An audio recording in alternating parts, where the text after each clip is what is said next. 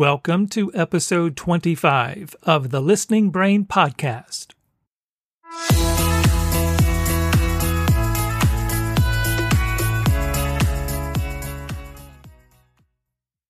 Welcome to the Listening Brain. I'm your host, Todd Houston. In this podcast, we explore childhood hearing loss through the lives of the parents and families who were on this journey and the professionals who serve them.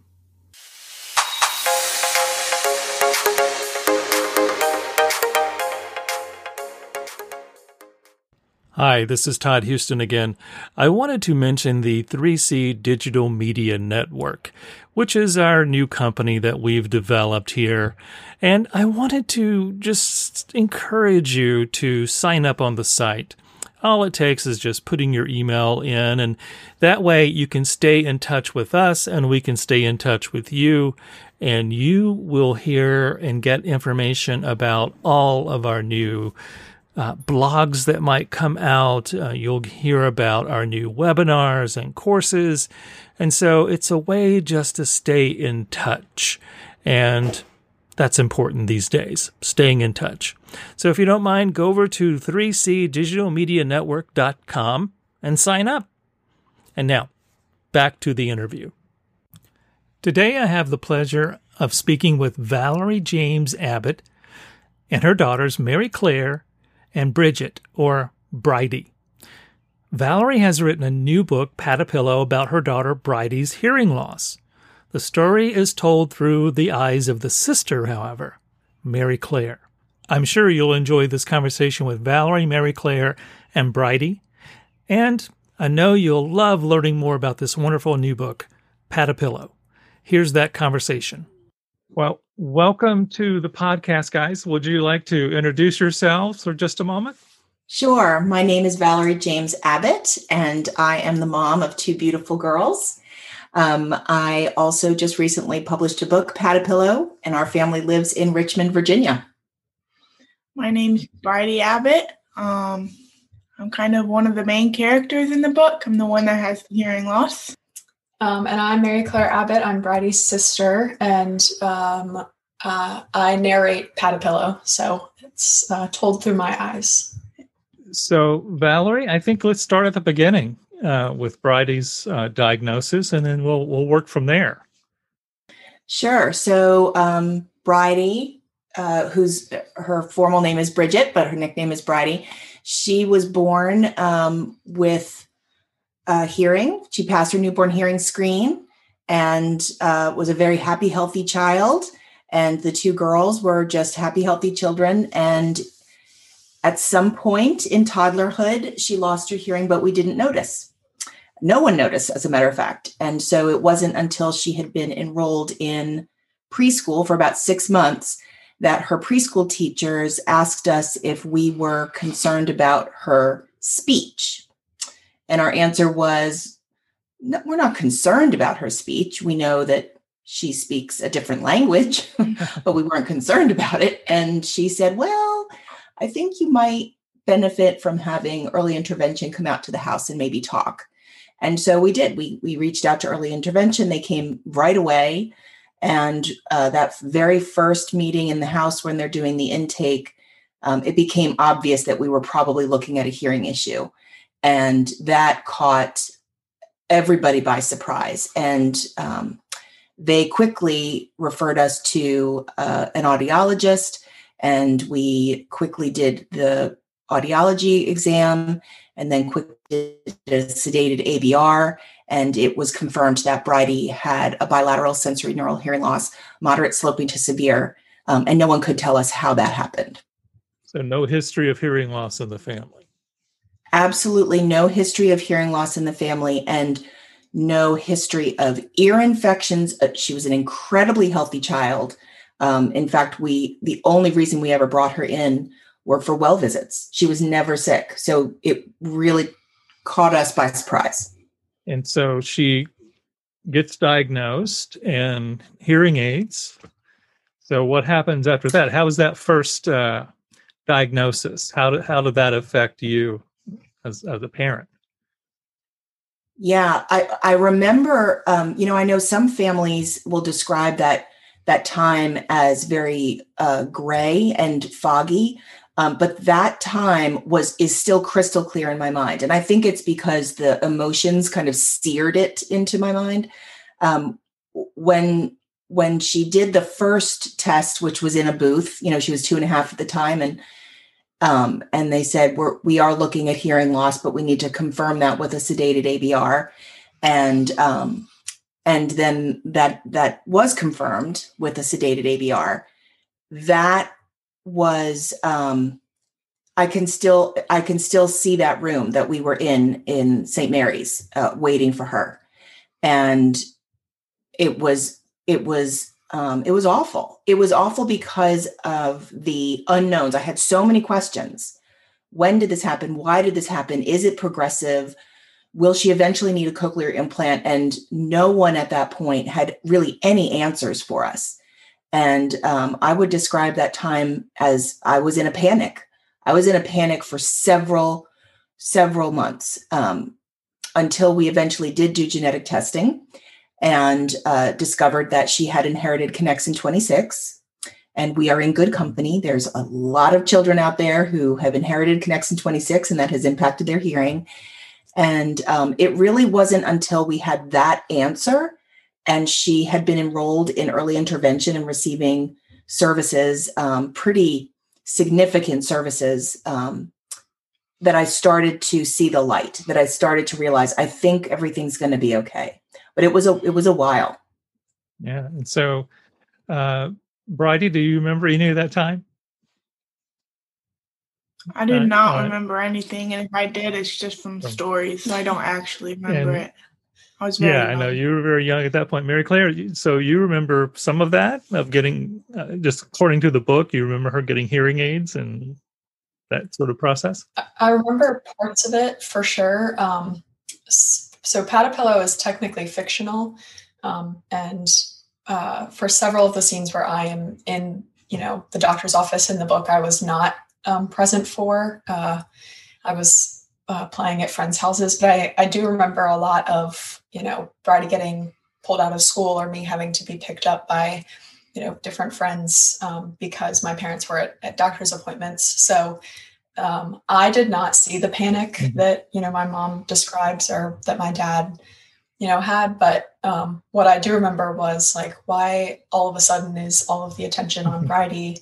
And, it just was kind of odd where, that had never occurred before. And it was just very sudden.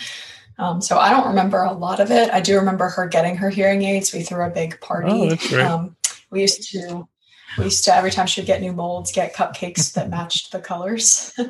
And so that's more so what I remember was kind of the positive once the craziness and the mixed emotions had kind of passed. It was, okay, we're going to be excited about this. Yeah. And we're going to, cheer Bridie on and encourage her. So let's talk about, sort of elementary school and those years. How did that go? Bridie, do you remember any of that time? I briefly remember staying after school sometimes working with a speech therapist, and I just remember putting stickers in a book. I still have that book. Oh, good. But I don't, and I had to sit in this special chair that was like really unique, and it was like the only chair in the whole school that looked like that. So I always got to sit in that one. But like school, when I would be like in the classroom, it wasn't much different other than I think I had an FM system. You did have an FM system. Which is it's like a teacher wears this microphone and I have something connected to my hearing aids. And I had that pretty much from the beginning. Mm-hmm. So, yeah, that's all I remember. I love elementary school. There was a memory that I have of her in elementary school. Mm-hmm. She came home off the bus and her eyes were just really big. And she said, I think I have to tell you something. And I was like, okay. And she said, can you tell the teacher not to bring her microphone into the bathroom? And I was just giggling. And I said, Sure, I will. Yeah. I will recommend that. And it's funny because that has been part of the beginning of the year spiel since that point, is a reminder. The FM system travels with you wherever you go, including the restroom, and teachers generally laugh at that. And has that ever happened again? I think it's happened once or twice. And then my 5th grade teacher went on like a really, really important phone call for her daughter or her son. And it ended up her son just had strep and her husband had to pick him up. But I was like, oh no, like I'm not supposed to know this information. Like something really bad has happened to her son. Bridie became very popular in class because she heard all of the private conversations when the teachers were out to that's good. Yeah, like students would get pulled out for getting in trouble and be like, Bridie could spy. Yeah. Everybody would be like, what's going on? Yeah. Yeah, Bridie, tell us what's going on. Exactly. That's great. Yeah. That's great. Yeah, I've heard those stories where the teacher forgets and goes into the bathroom, and you hear all kinds of things, or goes into the teacher's lounge, and eating lunch and broadcasting everything that is being said. So those are terrifying experiences for the teachers, I'm sure. Yes. So Bridie, how was the social life in school, in elementary and even through high school? How was that social life? Yeah, I'm a very talkative kid then and now, especially now. I think it was, in my opinion, because I don't know what it would have been like to go to elementary school as a hearing person with normal hearing. I feel like it was pretty normal. Nobody really ever asked me about my hearing aids unless I'd be like, oh, I have to go to the clinic, my battery died. And they'd be like, oh, you wear hearing aids? Like nobody even noticed because I talk so much. And I think people kind of assume that people with hearing aids don't talk. I don't know. I've gotten that impression over the last 13 years. But I think it was like any other person for me. I never really got bullied on it, like maybe once or twice, but it wasn't like a big deal. It was just people who wished that they had a superpower that they could turn off the world. Right. So people that wish they could be like me. I'm not really.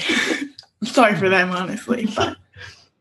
Well, I know sometimes you have situations in the younger kids that want to get hearing aids themselves because the popular kid has hearing aids or a cochlear implant or something, and so it's doesn't quite work that way, but so those are positive experiences. People want to be like the person that has hearing aids, so that's a good thing. And I think sometimes that what we as professionals worry about sometimes is, and parents as well, is that sometimes there can be some isolation with hearing loss, where children can be sort of, they may be teased or bullied, and there's not that sort of social network that forms of good friends, and the hearing loss ends up isolating the student or the child. And so I'm really thrilled that didn't happen in your case. So that's wonderful. Yeah. Bridie's a social kid. Yeah. And I do think a lot of it had to do with just her demeanor since the very beginning. Kind of, this is me, go big or go home. Right. If you don't like me, I'm fine with that. Let's move on to, a group of friends that do. And, her circle of friends is small but fierce. Mm-hmm. And it's so funny because you had been friends with somebody for a long time. And it wasn't until a couple of years later, I think, that they said, oh my gosh, what are those? Yeah. We have been like best friends. I mean, we still are, but she didn't even notice. And then I was like, oh crap, my hearing aid died. And she was like, you're what? And I was like, never noticed. Because it's not just like, it's not an everyday topic. Like, I don't even notice it in myself sometimes. Like when I'm talking about my hearing loss, I feel like it's very new, even though it's not new at all. Because I just never talked about it because it was just part of life. It's like talking about you wear glasses. Right. But right. Just normal to me. And it's a good place to get to, I think, where it's just not, it's a big deal, but it isn't a big deal. It's just like who you are. It's just a part of you. Yeah. And so that's a great thing, I think, when you can arrive at that point. And of course, you had maybe this big sister who could step in and take on anyone, right? Yeah. Oh, yeah. She's very strong. I'm very protective. She probably sent word down as like, you're watching and everyone leave her alone. Yes. People didn't mess with Bridie. That's good. That's good. So how are things going now? So update me on what you guys are doing now. So Bridie, where are you right now in school and plans and Yeah, I'm in virtual school right now. Right. Hopefully I will be in person next year. It's going pretty well as I think it could. I play the violin. I've been playing since I was 5. I played the upright double bass for about 3 years. And still talk a lot. That hasn't changed. Yeah, no. Mary Claire, where are you in all this? Yeah. So like personally, I graduated from high school last year and deferred from college for a year just with COVID. I did not think that was for me. But this past year, with my mom having just published a book, I helped her a lot with the behind the scenes of that. So we joke when Bridie and I get asked how we've helped. Bridie says that she was just the inspiration and I kind of helped put everything together. Yeah. I was in school, so. Yeah. So that's been kind of where I've been busy and yeah. Awesome. So let's talk about the book. So how did the idea of like, this is a good idea. Let's put all this in a book and put it out there for the world to consume. So how did the idea come about? So a lot of people think that's kind of how it happened, right? Because I do think for many people who write books, children's books especially, that is how it happens. But for me, it didn't start that way. I'm an economics major.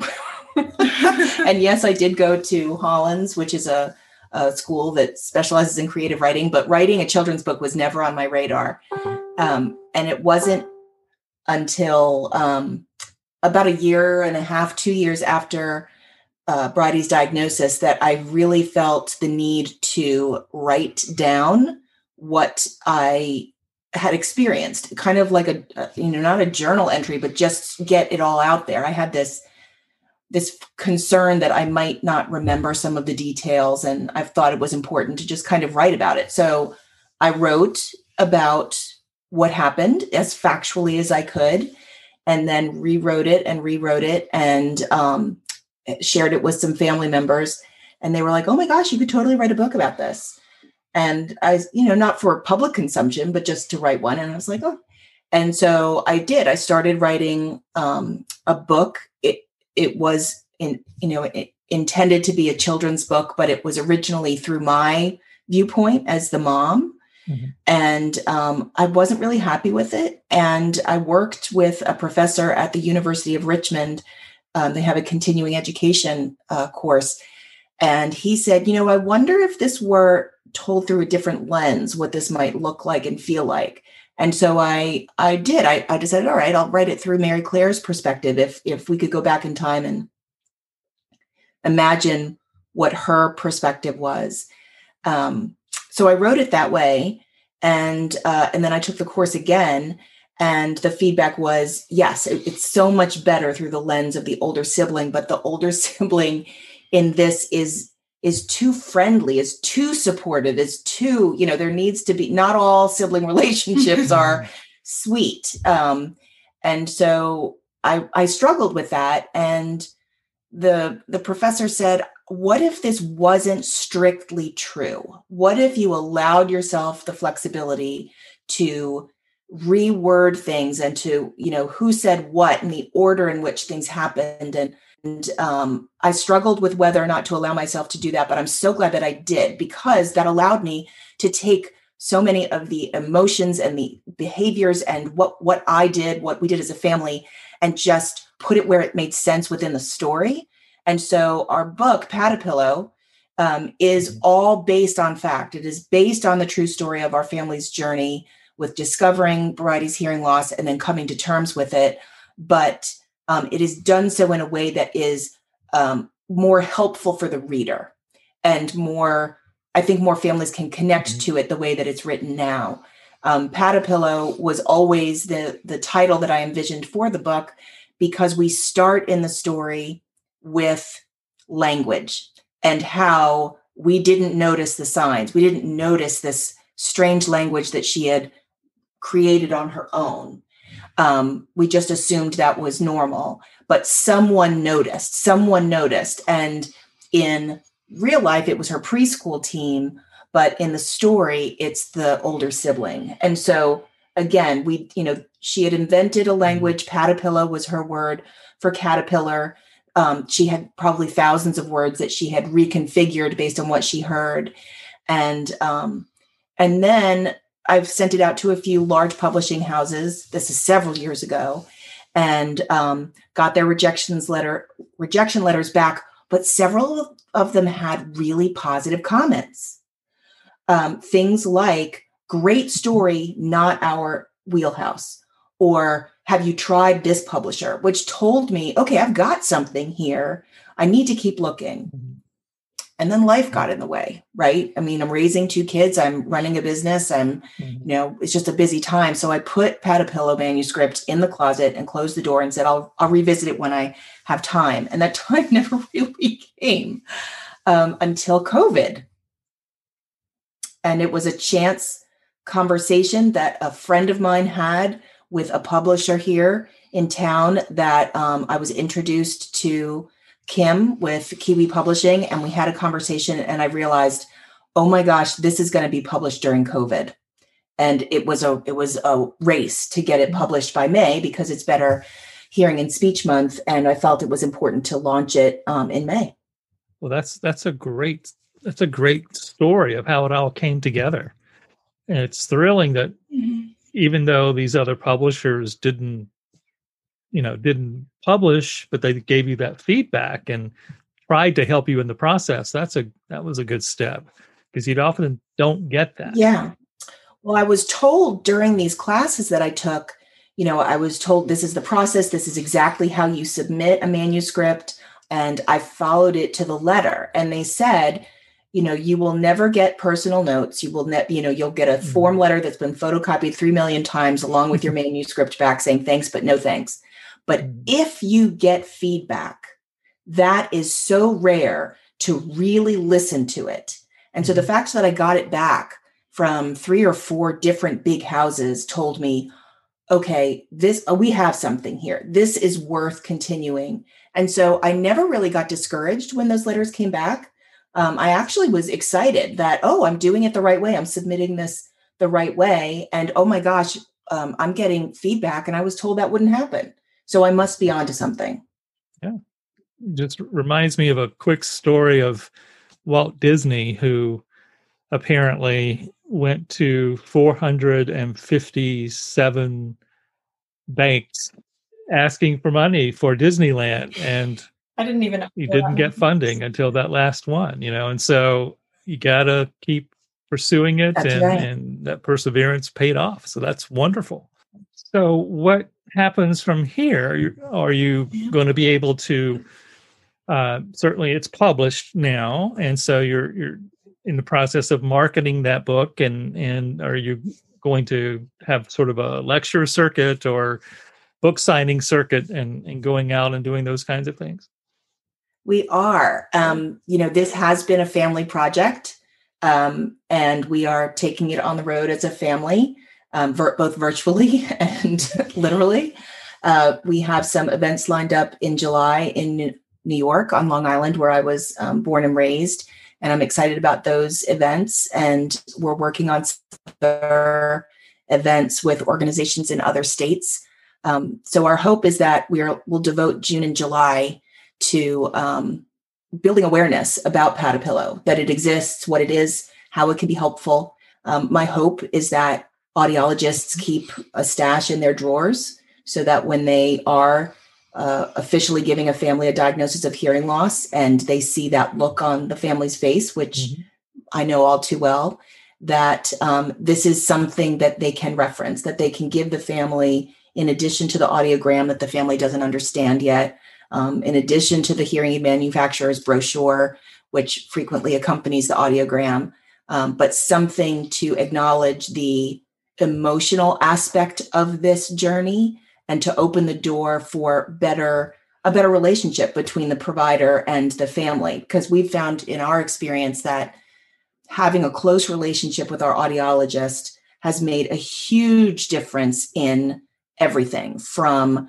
our keeping appointments to calling them when if we've had any concerns whatsoever, and celebrating with them. So we really are hoping that this becomes a standard tool in the toolbox. And we have a minivan and we have books, so we will hit the road.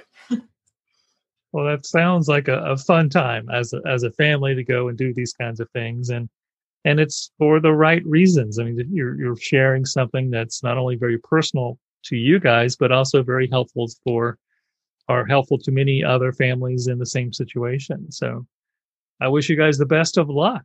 And maybe in another 6 months to a year, you guys can come back and give us an update on how everything went. Would that be okay? Yeah. Definitely. We would love that. Thanks for the invitation. Well, thank you guys for joining me on the podcast, and good luck with your travels, and I hope everything goes well. Thanks so much. Thank you. That was Valerie James Abbott and her daughters Mary Clare and Bridget, or Bridie. Check out their new book, Padapillo, about their journey with hearing loss. And I, like Valerie mentioned, I do hope audiologists will keep copies of this book in their offices and be able to hand these out to families when families experience that diagnosis. That would be a great resource to have. And I just appreciate this family for putting their story into a book like this and sharing it so openly. So thank you again, Valerie, Mary Clare, and Bridie. And thank you for listening to the podcast. If you don't mind, leave us a 5-star review. That always helps us to grow the program, to reach more people with the podcast, and that's exactly what we want to do. And until next time, be safe and be kind. This has been a production of the 3C Digital Media Network.